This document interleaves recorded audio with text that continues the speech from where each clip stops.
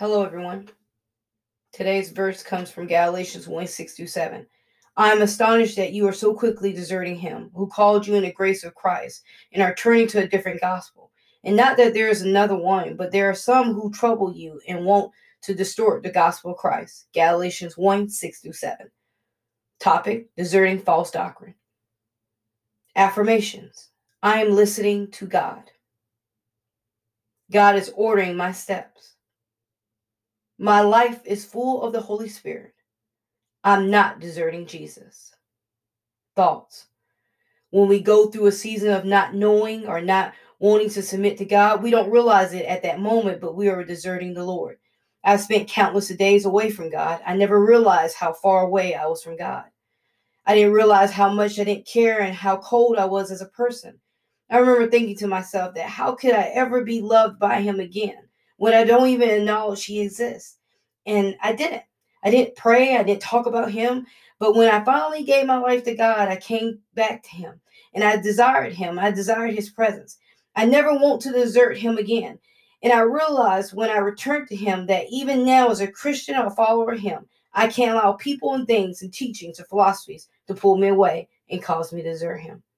In our key verse today, Paul says, I'm shocked how you have allowed someone or something to come and quickly cause you to desert the one true God and that has given you grace. He was shocked that these people let their philosophy change who they are. Some might say, I would never do that. Some of us do it every day when we say yes to different topics and different laws, and we shouldn't. When we turn a blind eye to something that goes against the word of God, we are deserting God for comfort. Galatians 5 6-7.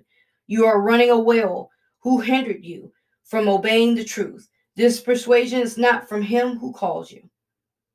We have a lot of things in our life that will hinder us from the gospel, hinder us from the truth of God, hinder us from obeying what we do and what we put our attention to. Some things can cause us to desert God because we allow the enemy in or allow our flesh to conduct our day and time. We become comfortable. It's okay to be comfortable, people of God, but it's not okay when we are so comfortable we become blinded by our sins. We become so comfortable we can't hear the Holy Spirit. We are okay not hearing the Holy Spirit speak to us. Isaiah 29:13, the Lord said, because this people draw near with their mouth and they honor me with their lips, while their heart are far from me, and their fear of me is comfortable. And their fear of me is a commandment taught of men. It tells us here that this is how it happens, or this is what we do when we hinder or distracted. We say whatever we want with our mouths because our heart isn't there. And I know some of us are hurting or we are tired, and Jesus knows this. But people of God, we have to start allowing ourselves to hear him when he speaks. The Holy Spirit longs to speak to our trauma and pain, but many of us refuse to allow him to speak to us. So we go through this endless cycle of repeated sin. Psalms 106:13. But soon forget the works. They did not wait for his counsel. What causes some of us to desert our first love? Is it world's philosophy? Why don't we wait for his counsel? Is it because we assume we know what he wants from us? We must understand the smallest facet of our life he is concerned about, even what we want to, even what we listen to, even what we read, even what we consume our time with, because anything that's not doctrine will pull us away. That's why Paul was shocked, because Christ had given them what they needed, and they allowed people with false doctrine to turn them. What is causing us to desert God? What are you allowing to enter your ears and affect your heart?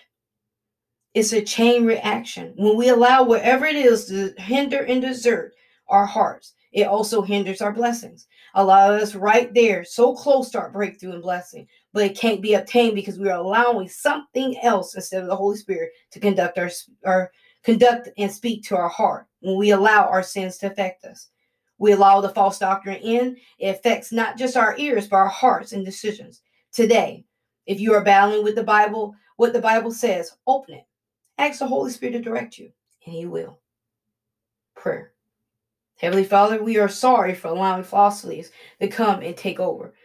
We are sorry for allowing our sin to order our steps when we shouldn't allow that either. But Father, show us the way we are listening. Forgive us of our sins. Help us to hear you and not others. Help us allow you to speak to us and to show us the path and not words of men. Lord, we ask you for more grace and mercy so we won't fall. Father, please rest on us and show us the way. We desire to be close to you. We desire for wisdom when we read your word to understand it. We ask you to bless our homes and our finances in Jesus' mighty name.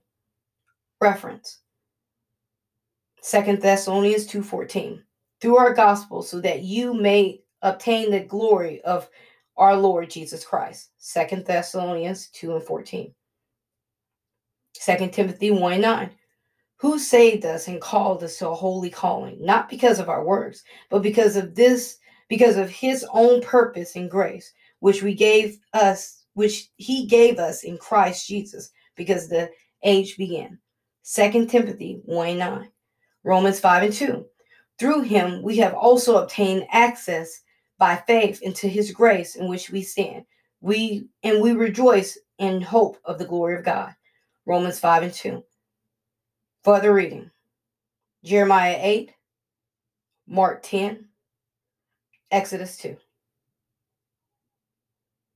So today, if you're battling with false doctrine or battling with a decision of what someone tells you, go to God.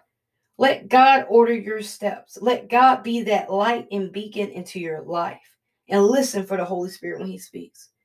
And when you do hear him speak, do not second guess it. I hope wherever you are, you're safe and you're blessed. And I hope you have a great day.